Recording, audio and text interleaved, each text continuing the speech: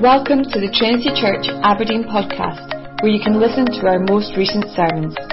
To find out more about who we are and what we believe, visit trinityaberdeen.org.uk.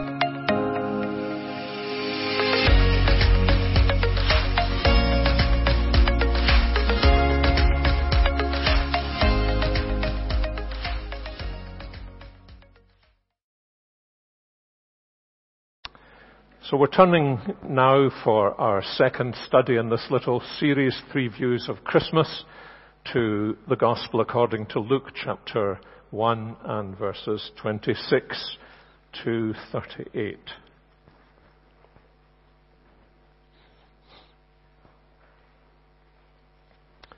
In the 6th month, the angel Gabriel was sent from God to a city of Galilee named Nazareth.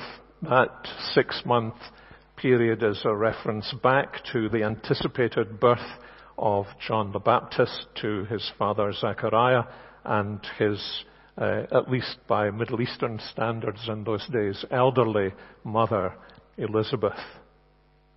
So in the 6th month, the angel Gabriel was sent from God to a city of Galilee named Nazareth, to a virgin betrothed to a man whose name was Joseph, of the house of David.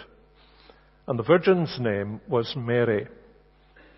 And he came to her and said, "Greetings, O favored one, the Lord is with you." But she was greatly troubled at the saying and tried to discern what sort of greeting this might be. And the angel said to her, "Do not be afraid, Mary, for you have found favor with God. And behold, you will conceive in your womb and bear a son, and you shall call his name Jesus. He will be great and will be called the Son of the Most High. And the Lord God will give to him the throne of his father David. And he will reign over the house of Jacob forever. And of his kingdom there will be no end."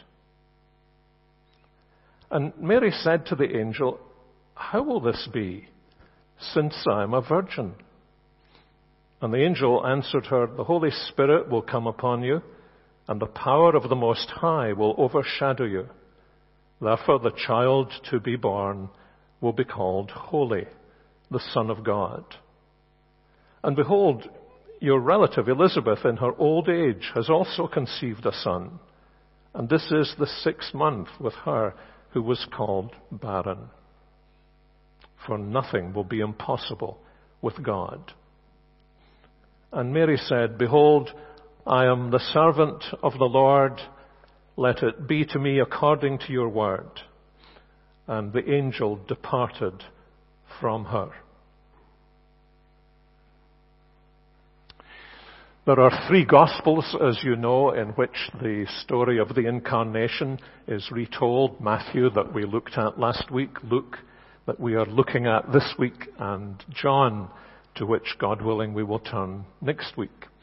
And the Gospels, these 3 Gospels, in one sense, are like triplets. Our daughter has 5 children, and numbers 4 and 5 came as a package deal. They turned 5 yesterday, and it's been one of the amazing things to me watching them grow up, how long it has taken me to distinguish between them. But once you can distinguish between them, you notice all kinds of differences. Profound similarities.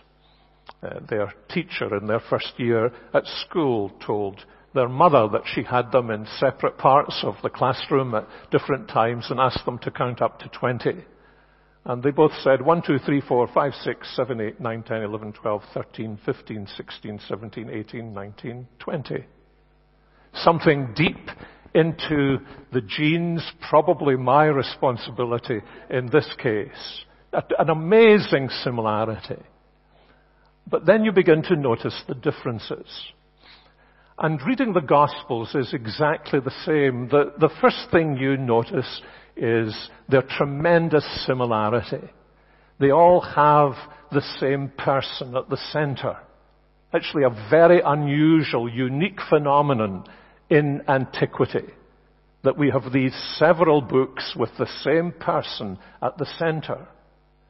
But then the more you become familiar with them, the more you begin to notice the little differences, the different viewpoints, not only that the characters express, Joseph's experience in Matthew, obviously Mary's experience here in Luke, but you see that the authors have framed the stories in different ways.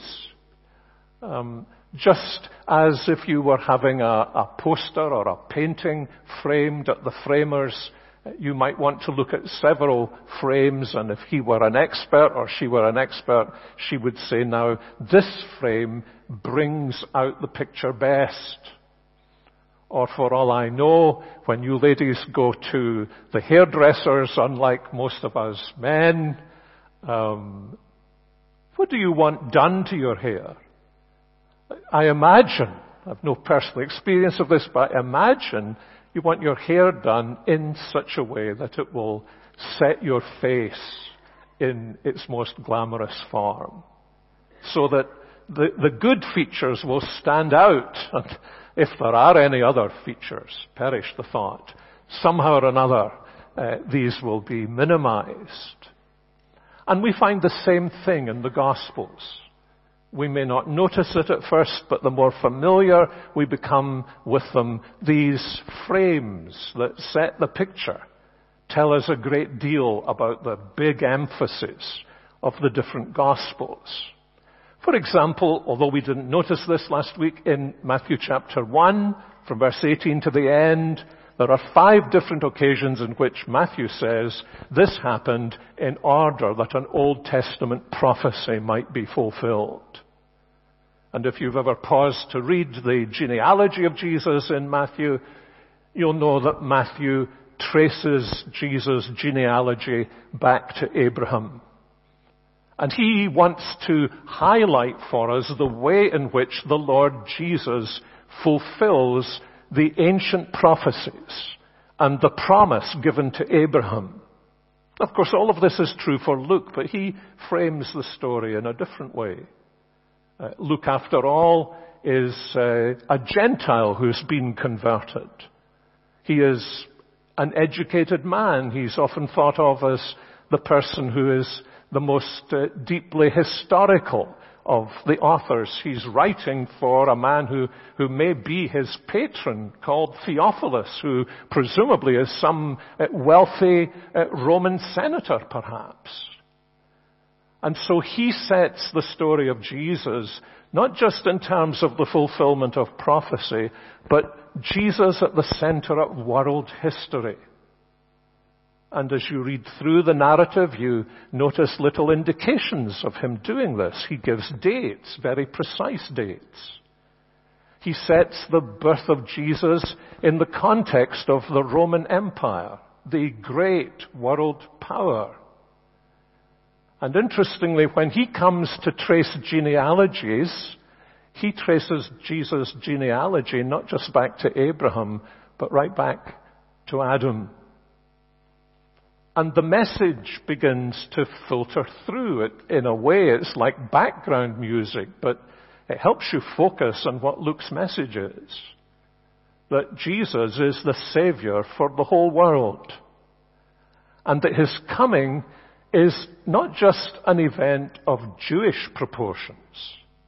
It is an event of cosmic proportions. He is, as we read in this passage, none other than the very Son of God invading human history.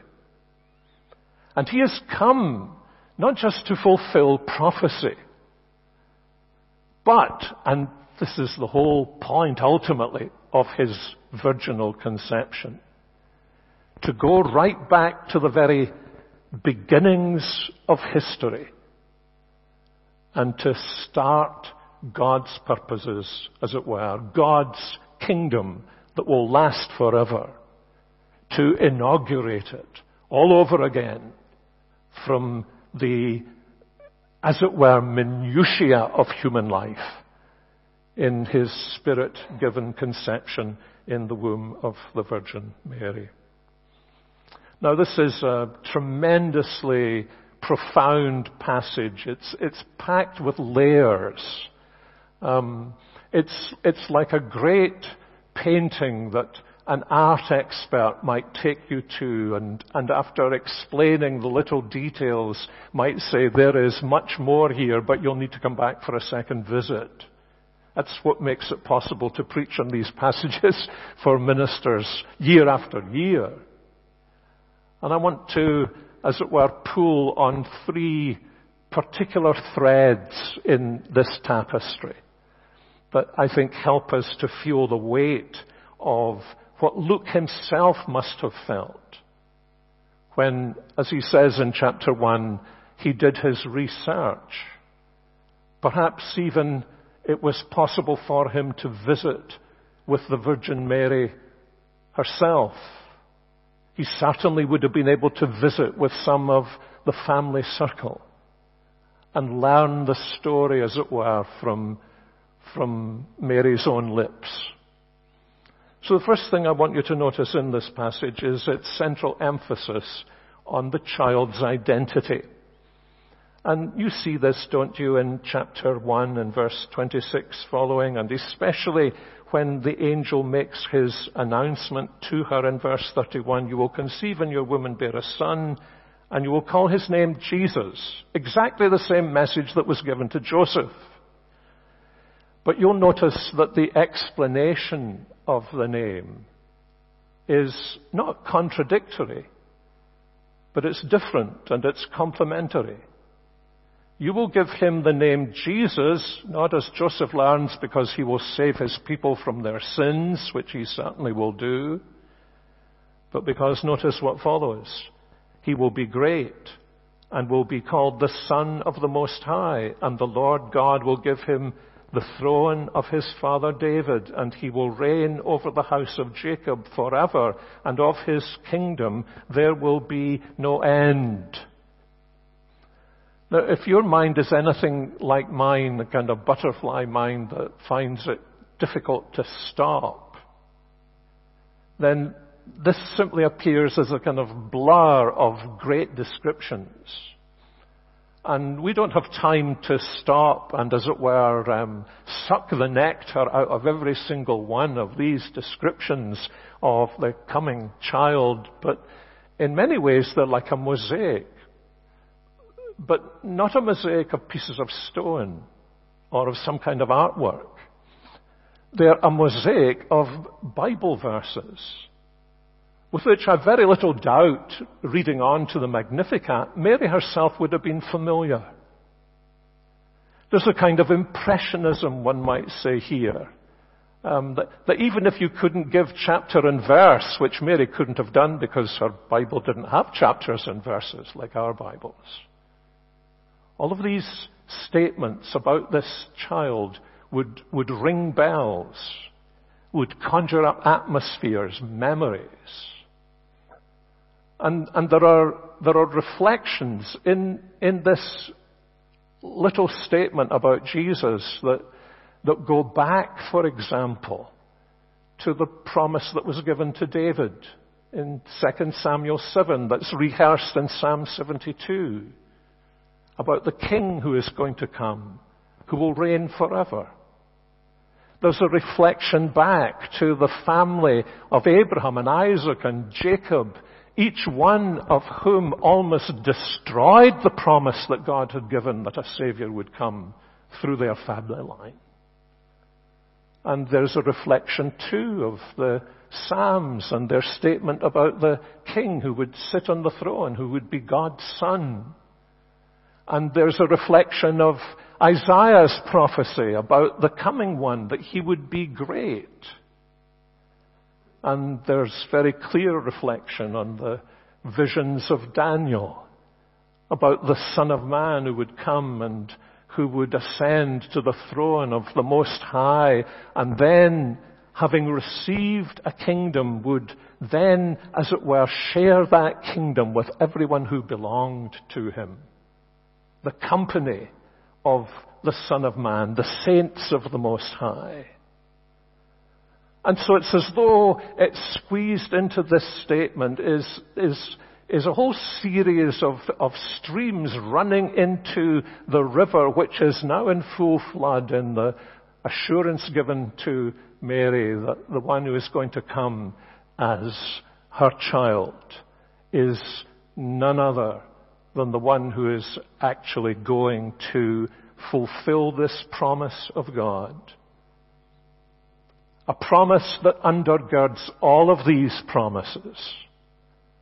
That in the seed of the woman, you remember in Genesis 3:15, not interestingly in the seed of the man. Adam is, as it were, set aside in that amazing curse that's pronounced on the serpent.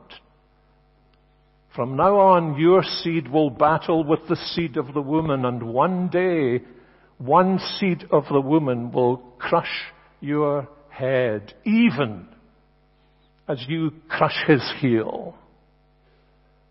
And it's the story of how God is, as it were, going back to the beginning in order to begin again.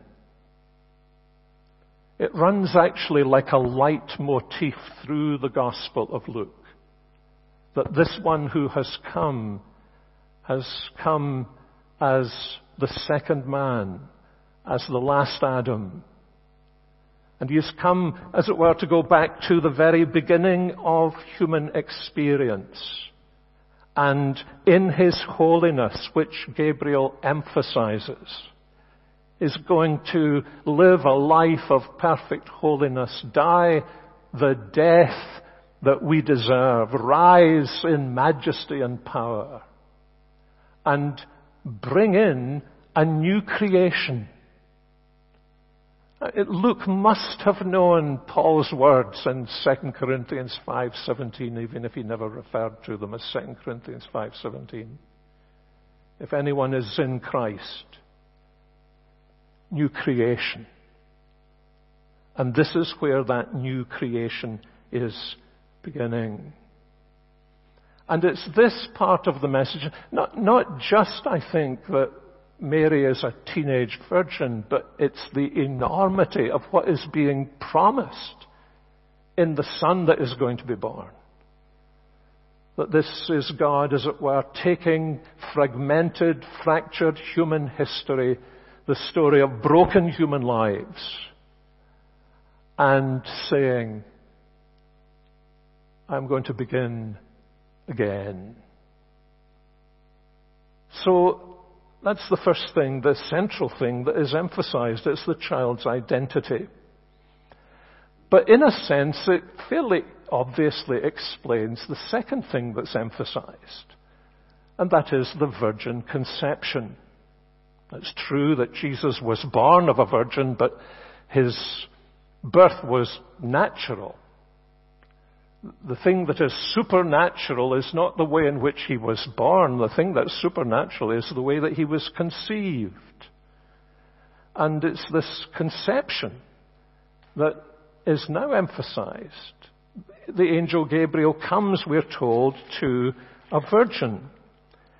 And the virgin was betrothed to a man whose name was Joseph, and the virgin's name was Mary. And Mary says, how can this be, seeing I am a virgin, in verse 34. But you see, when you take in the words that Gabriel has spoken to her, then it does make sense, doesn't it? If you begin with the perplexity of the virgin conception, as many people do, you cannot work it out. And Mary says as much. Not only does Mary say as much, but Gabriel agrees. He as much as says, I know this is impossible with men. But the light that sheds light on all of this is, this one who is coming is the Son of God. This one who is coming into our world is going to take upon himself the characteristics of life in a fallen world, sin apart. But his origin is in eternity. It's just amazing the number of people who naively and rather arrogantly say, we are 21st scientific people. We don't believe this kind of thing. It was these people who believed this kind of thing. And you want to say, have you never actually read the narrative? The narrative tells you that they knew this kind of thing doesn't happen. They knew this kind of thing is impossible with man. But Gabriel says what is impossible with man is possible with God. And he gives us not an explanation of the biology, but he does give us a description of the phenomenon. And it's very interesting because if you think about it, if you run your mind through the big moments in the Bible, I think it will dawn on you that the big moments in the Bible characteristically happen in the dark. Creation happens in the dark. Abraham's great experience happens in the dark. Jesus' birth happens out of the dark. His resurrection takes place in the dark. It's almost as though there is a refrain running through the Bible that keeps on telling us God does his best work in the dark, far from prying eyes. Do not try and understand God. Have you no idea? Have you never... Aren't you actually a 21st century person who has some sense greater than any other point in history of how vast the universe is? Have you no idea how glorious and great and infinitely powerful and so far above your understanding God is? The Bible keeps saying to us, down peacock's feathers, who do you think you are? So surely it is not beyond the wit of God to do this, but what Gabriel emphasizes is the way in which he will do it is through the Holy Spirit.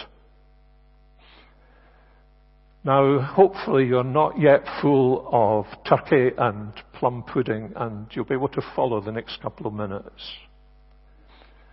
The verb Luke uses, so Luke actually tells us something in this passage that's very helpful for us to understand. The verb he uses, this idea of the Holy Spirit overshadowing Mary, is a verb he uses on only one other occasion in the Gospel. And that's usually some kind of signal to us as we read the Gospel. It's the verb he uses in chapter 9 to describe the cloud coming down on Jesus and the three disciples on the Mount of Transfiguration, and the voice saying, "This is my Son, listen to him." So that cloud that came down is linked by Luke to the Spirit of God coming down and overshadowing Mary, so that God's Son would be conceived, just as it overshadowed James and John, and the voice said, "Listen to my Son who is here." And what's so interesting about that is that what was being discussed on the mountain, I wonder if you remember this, which isn't usually brought out very well by our English translations. Often it was the departure Jesus would accomplish in Jerusalem, but the word is Exodus. The word is Exodus. What Jesus was going to accomplish in Jerusalem was nothing less than the real exodus from our bondage in sin and death and to Satan and to self, of which the geographical exodus was ultimately just a picture. There are all kinds of interesting other connections that we can't go into this morning that underscore for us that this use of the verb that Luke has is telling us something. That what is beginning to happen here in the conception of this child is what was foreshadowed for his ancient people in their exodus from bondage in Egypt and their deliverance physically through the wilderness into the promised land, a land flowing with milk and honey, a land that was reminiscent of Eden and looked forward to the coming day of glory. And the message is that this is what the Holy Spirit is beginning to effect again right here in the humble womb of a teenage virgin. And he's setting all man's ability to the side. And he's beginning again. And it's in this one, in this Jesus, that the true exodus is going to take place. I mean, you can almost imagine that behind this is some amazing conversation among the persons of the Trinity, looking on the lostness and rebellion and sinfulness of the human condition, and the Father saying, either we leave them to self-destruct eternally, or we're going to have to begin again. And the Son saying, begin again with me. I'll take on human flesh. I'll enter into this bloodstream. And the Holy Spirit saying, and I will guarantee your purity from the beginning and sustain you in it to the very end.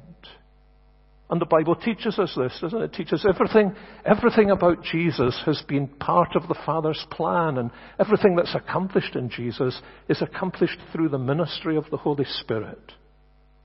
He offers himself up, says Hebrews, by the power of the Spirit. He's raised, says the Apostle Paul, vindicated in his resurrection by the power of the Spirit.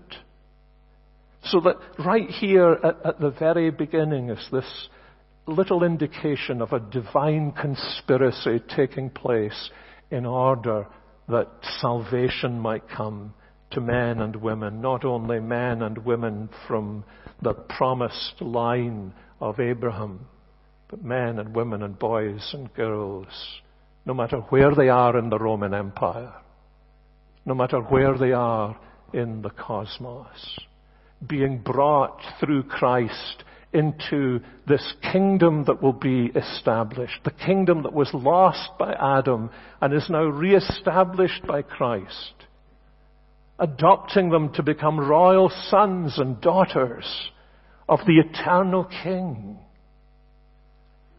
I mean, in one sense, you read this and you think, this is far too good not to be true. This is beyond human invention. So, there's the child's identity, there's the virgin conception. And then obviously in the third place, there's the mother's response. And it's very beautiful, isn't it? In verse 38, it's very sweet. She was younger than most of the women in this room. Unless you've gone to university pretty young, she's probably younger than you were when you came to university. But this sweet response, whatever you say, unreserved, whatever you say, let it be according to your word. Church has always had problems with Mary and Joseph, hasn't it? Either to make too much of them, as sometimes has happened, or because too much of them has been made, essentially to ignore them. How are we to view them? Well, here's how we are to view them. It's very obvious in Matthew's Gospel, and with Mary it's very obvious in Luke's Gospel. They are Jesus' first disciples. They are the first people in the history of the gospel whose whole lives are reorientated to the Lord Jesus, whose whole lives are dependent on the Lord Jesus, whom they knew to be the Savior. They're the first ones who know, and for all their struggles, love, for all their misunderstanding at times, are devoted to and give their whole lives to the Lord Jesus, trusting in Him. They are the first Christian disciples. And insofar as that is true, you can trace in this experience of Mary how it is that you become a disciple of the Lord Jesus. It often happens when somebody comes from beyond and you find yourself being thrust into a world with which you are not familiar. That happens to many university students, doesn't it? And to others of us who were or never have been and perhaps never will be university students. Some messenger has come. And there's been a kind of invasion of our privacy because they're Christians, because they're different, and because when they speak to you, they speak differently. And especially what's different about them is that what they invade your life with is they talk about the Lord Jesus. And for some of us, that's a very disturbing thing. They may even talk about experiences that you argue with them about because you've never had those experiences. So you kind of argue, that can't really be real. And then their witness to you begins to tell on your life. And it all begins to fit into place.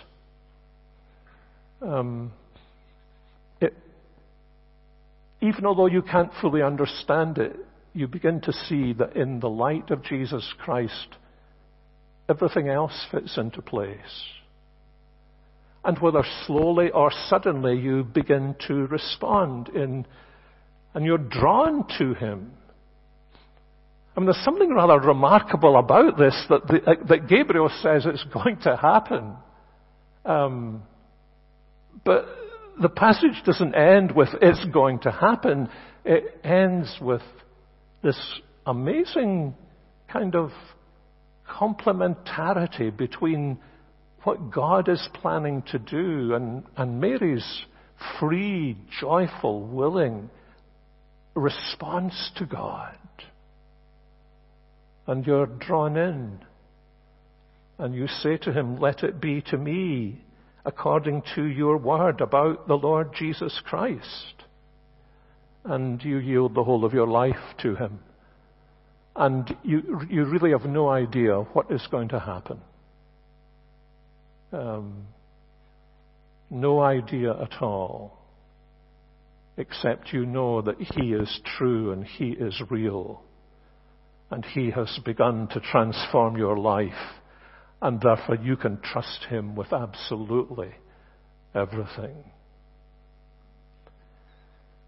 And perhaps that's where you are.